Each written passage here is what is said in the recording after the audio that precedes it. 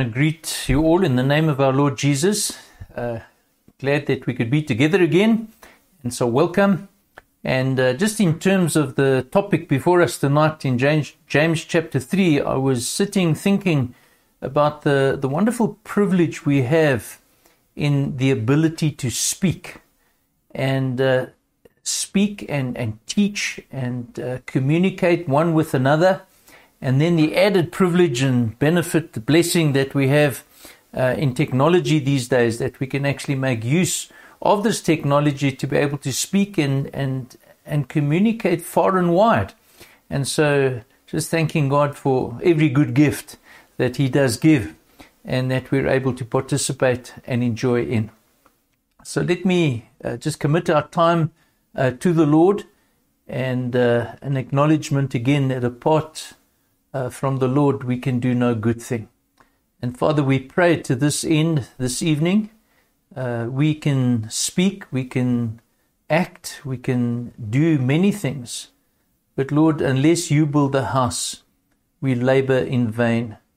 And so even as we come this evening, very, Lord, specifically acknowledging our own need as individual people, those of us who are believers, of your continued work in us by your Holy Spirit. We thank you for the presence of your Spirit. Thank you for His work in conviction, in comfort, in control, in being our counselor, and just witnessing even with our own spirit that we are your children, that you are our Father. And so we do pray for much blessing tonight, and Lord, guiding us, directing us, continuing to mold us into the likeness, the moral likeness of Jesus, we pray. Asking this in His name and for His kingdom's sake. Amen.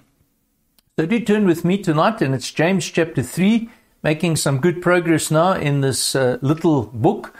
James writing to the 12 tribes of the dispersion, and having tackled quite a number of issues, and I think we've been going fairly slowly, but definitely an overall theme that flows through this book in James, seeking to really emphasize the point that in spite of salvation being by faith alone, faith is never alone. There's always fruit that results. And we're going to be looking at an area this evening that I think is very, very applicable in the context of any community, but I think very specifically in the life of the church. I perhaps even would kind of classify it as a subtle sin, something that we perhaps don't even think to be that serious, but yet has devastating and can have devastating consequences. But let's read the passage from verse 1, and we're going to go down to verse 12. Not many of you should become teachers, my brothers, for you know that we who teach will be judged with greater strictness. For we all stumble in many ways, and if anyone does not stumble in what he says, he is a perfect man, able also to bridle his whole body. If we put bits into the mouths of horses so that they obey us, we guide their whole bodies as well. Look at the ships also. Though they are so large and are driven by strong winds, they are guided by a very small rudder, wherever the will of the pilot directs. So also the tongue is a small member, yet it boasts of great things. How great a forest is set ablaze by such a small fire. And the tongue is a fire, a world of unrighteousness. The tongue is set among our members, staining the whole body, setting on fire the entire course of life, and set on fire by hell.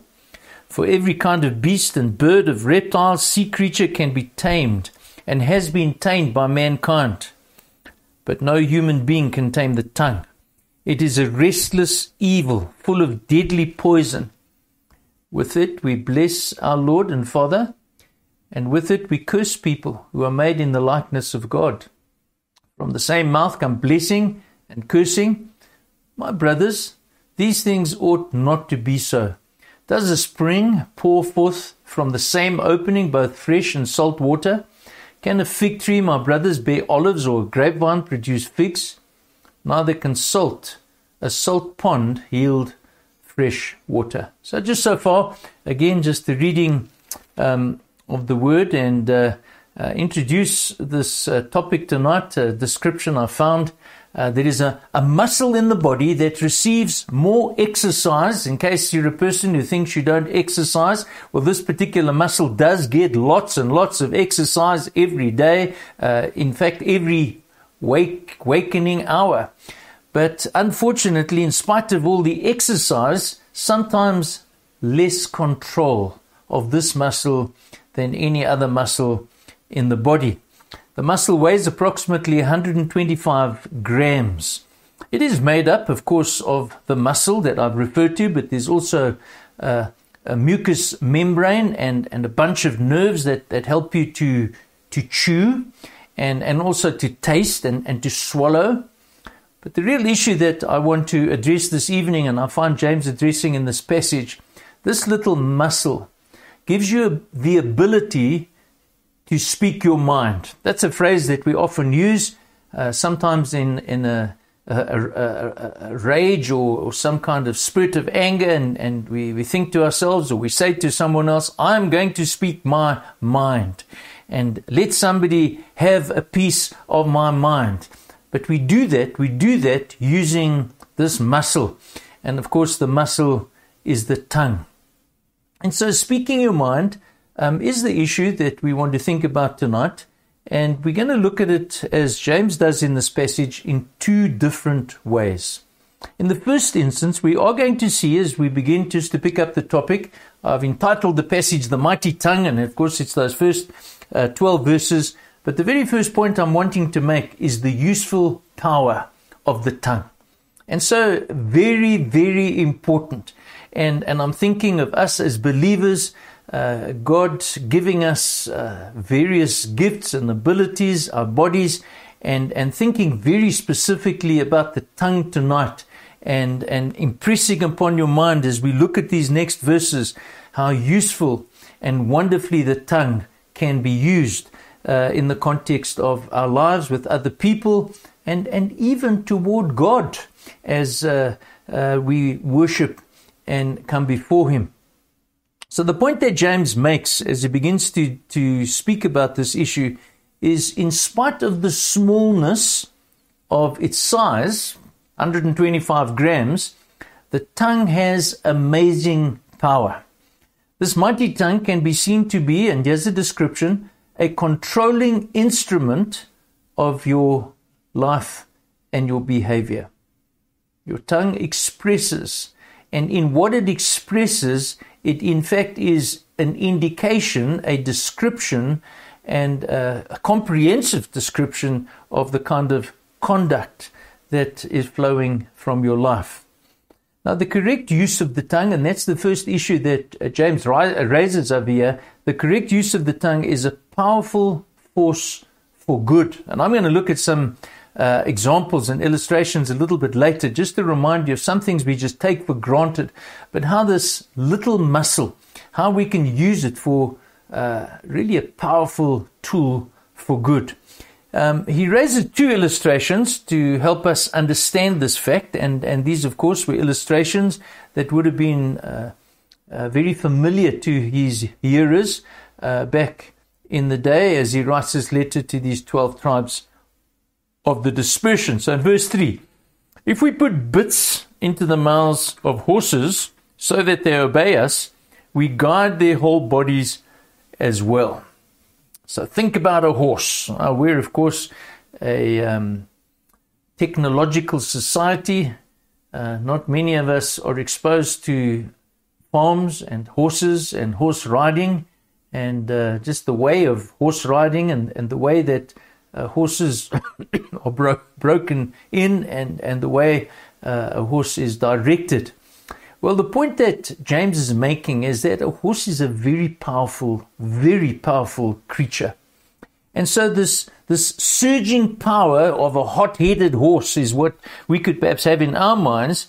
This strong animal can be brought under control by the tiny use of a piece of metal called a bit that is placed in the mouth of a horse. Now, how exactly it works, I don't know.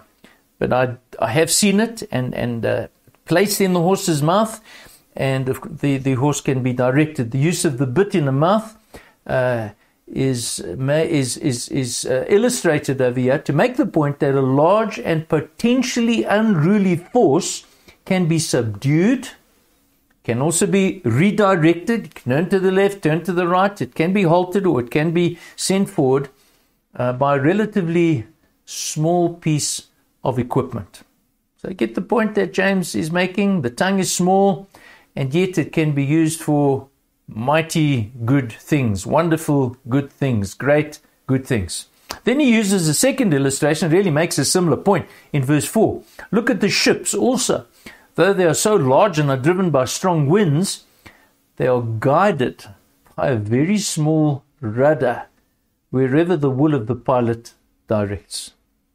Now, that still applies today as far as I understand it. These massive tankers that you see out at sea with literally hundreds of containers, those ships leaving Durban Harbor and moving around the world or coming into Durban Harbor, they are directed on the seas, yes, by probably strong diesel or electric engines these days, not so much by the winds, but the rudder directs the movement of the ship. And so we could maybe think, and I did wonder if there are any illustrations that we could come up with today where you have something small that has a huge influence on something much more powerful. And one of the illustrations I thought of was a power steering on a motor car, where just with one finger you can direct a powerful car because of that particular power steering having its ability. So here's the point, verse 5. So also the tongue is a small member, like the bit in a horse's mouth, like the rudder of a ship, yet it boasts of great things. The tongue, and let's think about this now practically, the tongue used in the right way can make all the difference for good. Now, I want to go back to what I said at the beginning, this general theme, and we're going to see it at the end of this passage as well today, is salvation is by faith alone, but faith is never alone. And so there ought to be fruit. There ought to be some evidence. That's what we looked at last time, of genuine faith. And we are being challenged, and I believe those of us in the church really need to take note that the tongue is an indicator. And the way we use the tongue as believers ought to be for good and not for evil. And yet so often we can get caught up in the wrong use of the tongue, which we'll get to just now. But the context of real faith having accompanying action as evidence of true faith. And so in our ministries, in our lives, in our families, how do we use the tongue? Strong winds blow a ship, of course, and we face many pressures in the context of life in different ways, whether it be in the context of the home, the family, the marriage, parenting, or even being parented, in the context of the church, where there can be different opinions, sometimes in a context of a community where there are extremely difficult people who are forceful in having their own way. How do we use our tongues? How do we use tongues, for example, to diffuse conflict in the context of a marriage? A husband and a wife, or perhaps even a parent and a child. And there are differences and there are arguments, and the matter can't be settled. And how is the tongue used? Is the tongue used to lessen the emotional build-up, or is the tongue used to fire up emotions, and conflict escalates and relationships become dysfunctional, and people end up hating each other simply because of what has been said? I do remember many years ago, just this thought came into my mind, is words, one can ask for forgiveness. And in some senses, we often say, yes, we can take our words back. But the illustration that I remember being taught as a young person way back at the Rosettenville Church is if you take a pillow filled with down feathers and you cut that pillow open and you scatter those down feathers and let them blow in the wind and just all over the place, out and about and around the neighborhood. And then in some silly manner think that you can actually go and find every one of those little duck down feathers. It's not possible. You'll never retrieve them all. And that's the difficulty. That's the difficulty with us not using our words, not using our tongue for good. When our tongues are used for good, then we will find that there isn't a need to take words back. There isn't a need to ask for forgiveness. There isn't a need to end up going to be going for counseling because of the need to resolve conflict. With the good use of the tongue, we can end up communicating effectively in the relationships we have. With the good use of the tongue, we can end up encouraging one another in the tone that we use, in the words that we choose. Are they gentle? Are they kind? Are they compassionate? Are they words that communicate love and kindness? And so the usefulness, the wonderful usefulness of the tongue. Nothing really beats a kind word spoken at an appropriate time. And so we need to give thought to that. How can I, in the words that we speak, in the use of our tongue, because it's not really the muscle, and that's merely just the instrument that we use that produces the sound that enables us to articulate words. But what words are we using? How do we use our tongue? Do we use it for good or do we use it for evil? Are we involved in criticism? Are we involved in slander, unnecessary slander, picking up stompies, bits and pieces, juicy bits of information that we spread about others and hurting others, sometimes not even them being aware of it? And I really want to urge us to think about how we could use the tongue for good. Starting rumors, perpetuating rumors, becoming negative and driving ourselves in self-talk down spirals of depression and despondency. It's not what is honoring to God, and it's not which ought to come from a heart that has been changed by God. So God is saying to us over here, you can use your tongue for good. You ought to use your tongue for good. And the tongue is the rudder that you can hold your life on course and keep yourself on a godly course. But of course the passage goes on, and there is the second element, not only the useful power of the tongue, and I've already alluded to this with some examples, but there is the destructive potential of the tongue. The tongue has enormous potential for harm. We have said so often growing up, and I remember in the family with a bunch of siblings, sticks and stones can break my bones, but words never can. Well, that's not true, because we remember even 40 years, 50, 60 years ago, we remember unkind words, unkind use of the tongue hurting us. And so James makes the point in verse 5, how great a forest is set ablaze by such a small fire. And yes, we are exposed, or we hear news, especially from down in Cape Town, when there are these forest fires on Table Mountain. And those fires are often just started by somebody throwing a match out of a window or discarding a cigarette stumpy, and the very small fire ends up and escalates to such a place where the whole mountain is on fire, causing horrible destruction.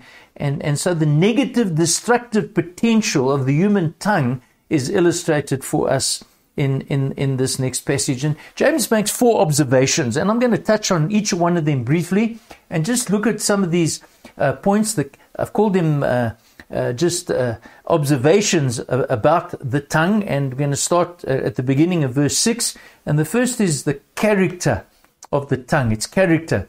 And the tongue is a fire, already alluded to, a world of unrighteousness. The tongue is set among our members. Small instrument of the body, and the tongue is available and sadly very often used for evil. But it's not isolated evil. That's the point of him pointing out the destructiveness of a fire that grows into a raging forest fire. And so one author put it like this: the world around you is in a state of war, a war in which the tongues chatter like machine guns and slander flies like mortar bombs between the entrenched prejudices of hardened hearts.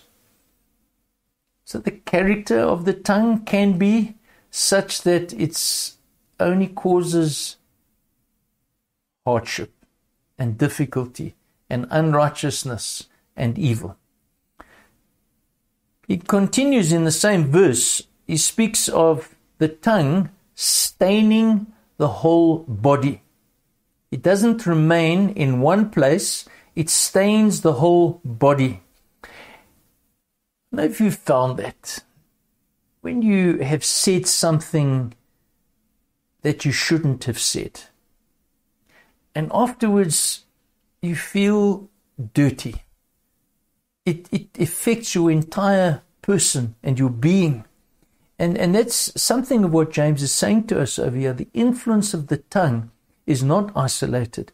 When the tongue is used as an organ of sin, it pollutes the whole personality.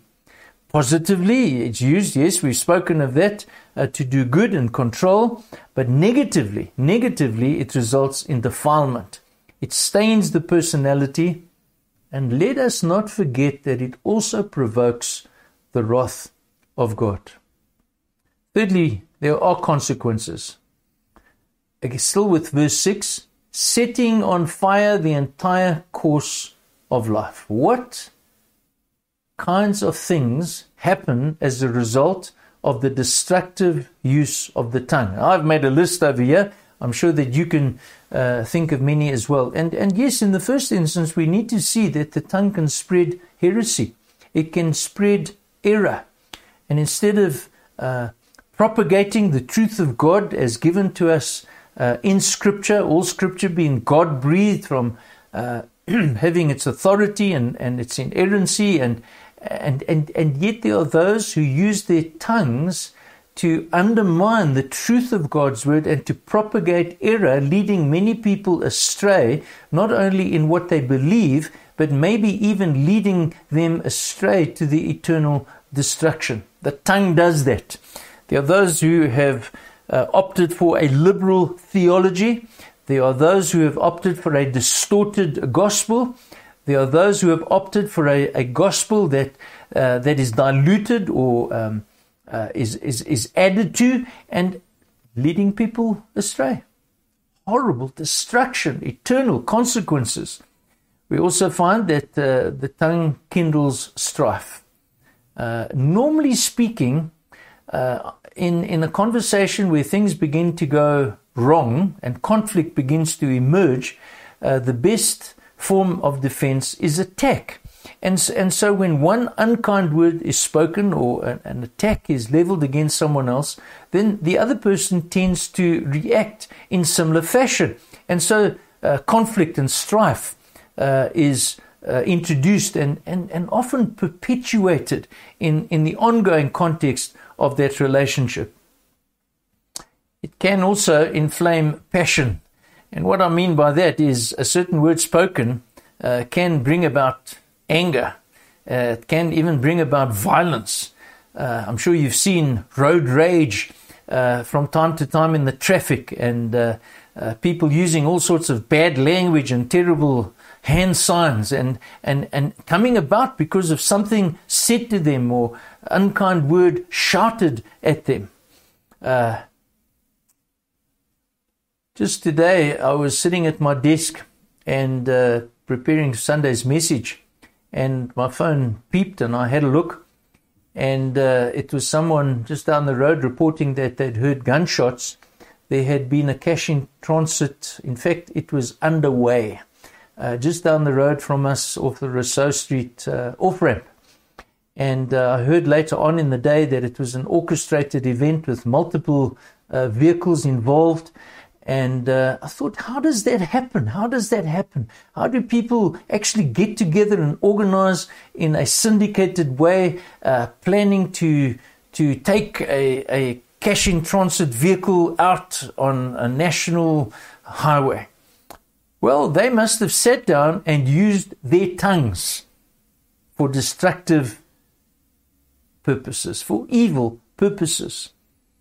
And then, very sadly, sometimes the tongue is used as a means of division in the local church. And I'm so glad that at Central, certainly for many years now, we've had a happy church, a united church. But I have seen it where individuals come and they use the tongue to undermine the unity of a church and begin to slander and to criticize and bring about lobbying on particular issues, and it's not long, and the church is divided and soon forgets its purpose in glorifying God and making disciples and getting on with the work of God. So the tongue, destructive words, there are consequences. I've dwelled on this point because we need to see the consequences are dire. They are undesirable. They're not pleasing to God. They provoke, I think, the wrath of God, but also grieving the Spirit of God. There is another aspect to the tongue, and I've called it its root. The tongue set on fire by hell. Now, I think James is using that description because, remember, he's dealing with issues over here regarding the fruit of being a genuine believer, the fruit of having genuine faith leading to the good use of the tongue. But if that fruit is not present, then that which is coming from within is actually from darkness. It's from the devil. It's from hell. That's where it comes from. That's where unrighteousness originates. That's where evil comes from. That's the source of all the brokenness and dysfunction and ugliness that we see in the world. So the fuel for the tongue essentially comes from hell. The devil stokes the fire. When your lips are unclean, they speak for Satan. Just consider that next time you are thinking about slandering or undermining or dividing or shouting in anger. You're speaking on behalf of Satan and his cause. Which does lead to an important implication. James goes back to the issue, okay, well, what's the way forward? And the only way I could put this is we need God's help. And it's ongoing help. Why do we need God's help? Well, there's a problem, and James calls it the untamable tongue. So verse 7, for every kind of beast and bird, of reptile and sea creature can be tamed and has been tamed by mankind. I mean, you go to the circus and you see the way that a lion follows the instruction of a man, or an elephant listens to his instructor or her instructor as well. But James says in verse 8, but no human being can tame the tongue. It is a restless evil full of deadly poison. You may have all sorts of wonderful talents and abilities and intelligence, but the tongue is described for us as a restless evil, always ready to lash out. Remember where we started? Always ready to speak its mind, or we speak our minds. An indication. What is it an indication of? Of the sinful nature. It's an indication of the hard heart. it's an indication of that which is opposed to God, preferring lesser things rather than God. And so the untamable tongue really points to the need of salvation. And salvation, we so often only think of salvation in terms of access into heaven. And yes, it is that. And very importantly, it is about a right standing with God, justified by faith. Yes, it is crucial. But salvation also involves, as Jesus indicated to Nicodemus, the need to be born again, the need to be born from above. And so there's a spiritual change that takes place when someone experiences genuine salvation. The heart of stone is replaced by a heart of flesh. There's a new creature in Christ. These are just some of the words that the apostle and of course Jesus uses that we find in the Bible. We need to recognize that there is a need. And James goes on and he says, well, look at the evidence, the proof. My next point, the inconsistencies of the tongue. Verse 9. With it, this is what we do with the tongue. With it we bless our Lord and Father, and with it we curse people who are made in the likeness of God. From the same mouth come blessing and cursing. He's pointing out there's a contradiction here. There's an inconsistency here. There's a contradiction. 1 minute praising God and exalting God, and the next minute slamming and breaking down somebody made in the image of God. And so James bluntly says, verse 10, my brothers, my sisters, these things ought not to be so. What is the challenge? The challenge is those of us who claim to be Christians should not, we ought not, we must not speak with this inconsistency. I find so often this kind of thing happening. And the temptation, even in my own life, I've seen it. In one instance to be praising God, and another instance to be issuing negativity and destruction from the tongue regarding somebody else. The good words that we speak don't redeem the bad words. The good don't outweigh the bad. The point being made is that there is a deeper problem that needs to be resolved, and it is a sin problem. In some instances, it's the need to be converted or saved, to be born again in the first instance, to become a true believer. But in other instances, it might be part of the process of sanctification. If you are a true believer, the growth in your righteousness determined by the way, the better way you're using your tongue compared to the way you used it last year or the year before. And in verse 11, verse 12, James elaborates. He says, can both fresh water and salt water flow from the same spring? Of course not. My brothers, can a fig tree bear olives? No. Or grapevine bear figs? No. Neither can a salt spring produce fresh water. And so in the same way, the point that he's driving home is that an unconverted or hard heart cannot consistently produce good from the tongue.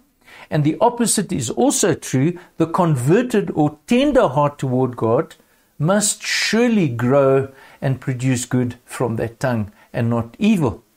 And so therefore for the unconverted, for those of us, and I'm adding in here the need for being transformed in our walk of righteousness, subjecting ourselves, the tongue being tamed, as we work, as the Spirit of God works in us as believers, subjecting ourselves to the rule of the Lord Jesus Christ. And so I've just jotted down a couple of practical steps. First one is this. It's the issue that James raises right at the beginning of the passage, which makes me very nervous personally. Because he says there, not many of you should become teachers, my brothers, for you know that we who teach will be judged with greater strictness. And so the caution to those of us who are teachers and preachers, be sure you're not using the 7 o'clock live streaming session on a Wednesday night to propagate lies. Be sure that you don't stand up on a Sunday morning at 8:30 or 10:30 and preach heresy. Don't lead people astray. You are going to be held accountable by God. I am going to be held accountable by God. We ought to be sure of our understanding of truth. We ought to spend a lot of time in preparation, so we're not just waffling and spreading nonsense around in the world today. Those who presume to be teachers, we will be held accountable. So my first point is a caution, and I'm addressing that to myself. Don't just wing it. Be prepared. Be sure that you are teaching the truth that God has preserved for us down through the years in the Scriptures. The second point I'd like to make just in these practical steps is know yourself. Know yourself. Know that even as a believer, if you are claiming to be a believer, that there still is a problem with remaining sin in your life. And so guard your heart and guard your mouth. Guard your mouth. Seek the cleansing, the forgiveness of God, but pursue holiness. Pursue sanctification. Don't be tempted to go down the road of using your tongue in a destructive and an ungodly and evil way. As an aside, isn't it true that approach comes about more often than not if our focus is on removing the log in our own eye before we scratch around for splinters in the eyes of other people? I find that it's so easy to take the spotlight off ourselves by giving attention to the faults that other people have. But instead, look at ourselves. You look at yourself, I look at myself. Lord, what is it in my life that needs changing? I don't need to spread rumors and slander and criticism about someone else. Next one. This matter requires that we get involved in prayerfulness. We really need to seek the help of God. Praying for sanctification, praying for the use of our tongue in a wise and godly way, asking God, enable us to be filled with the Spirit, to walk with the Spirit, to be led by the Spirit, to produce the fruit of the Spirit in our lives. To discipline ourselves. I see Paul in Ephesians chapter 4 verse 29, he wraps this thing up. He says, let no corrupting talk come out of your mouths, but only such as is good for building up as fits the occasion. Oh, I need to say that again. Such as is good for the building up as fits the occasion, not that which breaks down and is destructive, that it may give grace to those who hear. Now that doesn't mean sugary sweetness. That's something else, topic perhaps for another day. Falsity in conversation is not what James is speaking of here. There are times, and there's a proverb that speaks to this, that the kisses of an enemy are profuse, but faithful are the wounds of a friend. But it's important when you are speaking as a friend and you are speaking some kind of correction to that friend, the tone of voice that you use, the context of the relationship that is present. Is it one of support and compassion? Is it one that has demonstrated a real concern and there's proof of a true friendship? Faithful are the wounds of a friend. And so really I'll conclude tonight. challenge to all of us: use your tongue powerfully for good, for the glory of God. And so just one more slide, and it's the slide with a couple of questions on. And if you'd like, you can just take a photograph of that with your cell phone. If you're in a group, these questions may be useful. If not, I would encourage you, think about them in your own quiet time in response to this study tonight. So thank you for joining me. God bless. I look forward to next week. Let me pray as we conclude. Lord, thank you for your word that is always so practical and so direct and so honest. And I confess, Lord, that my own life, I need growth, constant growth in the way that I use my tongue. And I pray this for my fellow brothers and sisters, that they too, Lord, understand the need. And Lord, even praying for someone tonight who has a hard heart, that you would bring about in their lives an understanding of the need of salvation to begin this process of sanctification. But may we, Lord, even resolve tonight that the first person or people that we see tomorrow, that we would speak to them in an encouraging and kind way, building them up to the glory of your name. So thank you for each one. Thank you for tonight. Continue with us, we pray, in Jesus' name. Amen. Amen. God bless.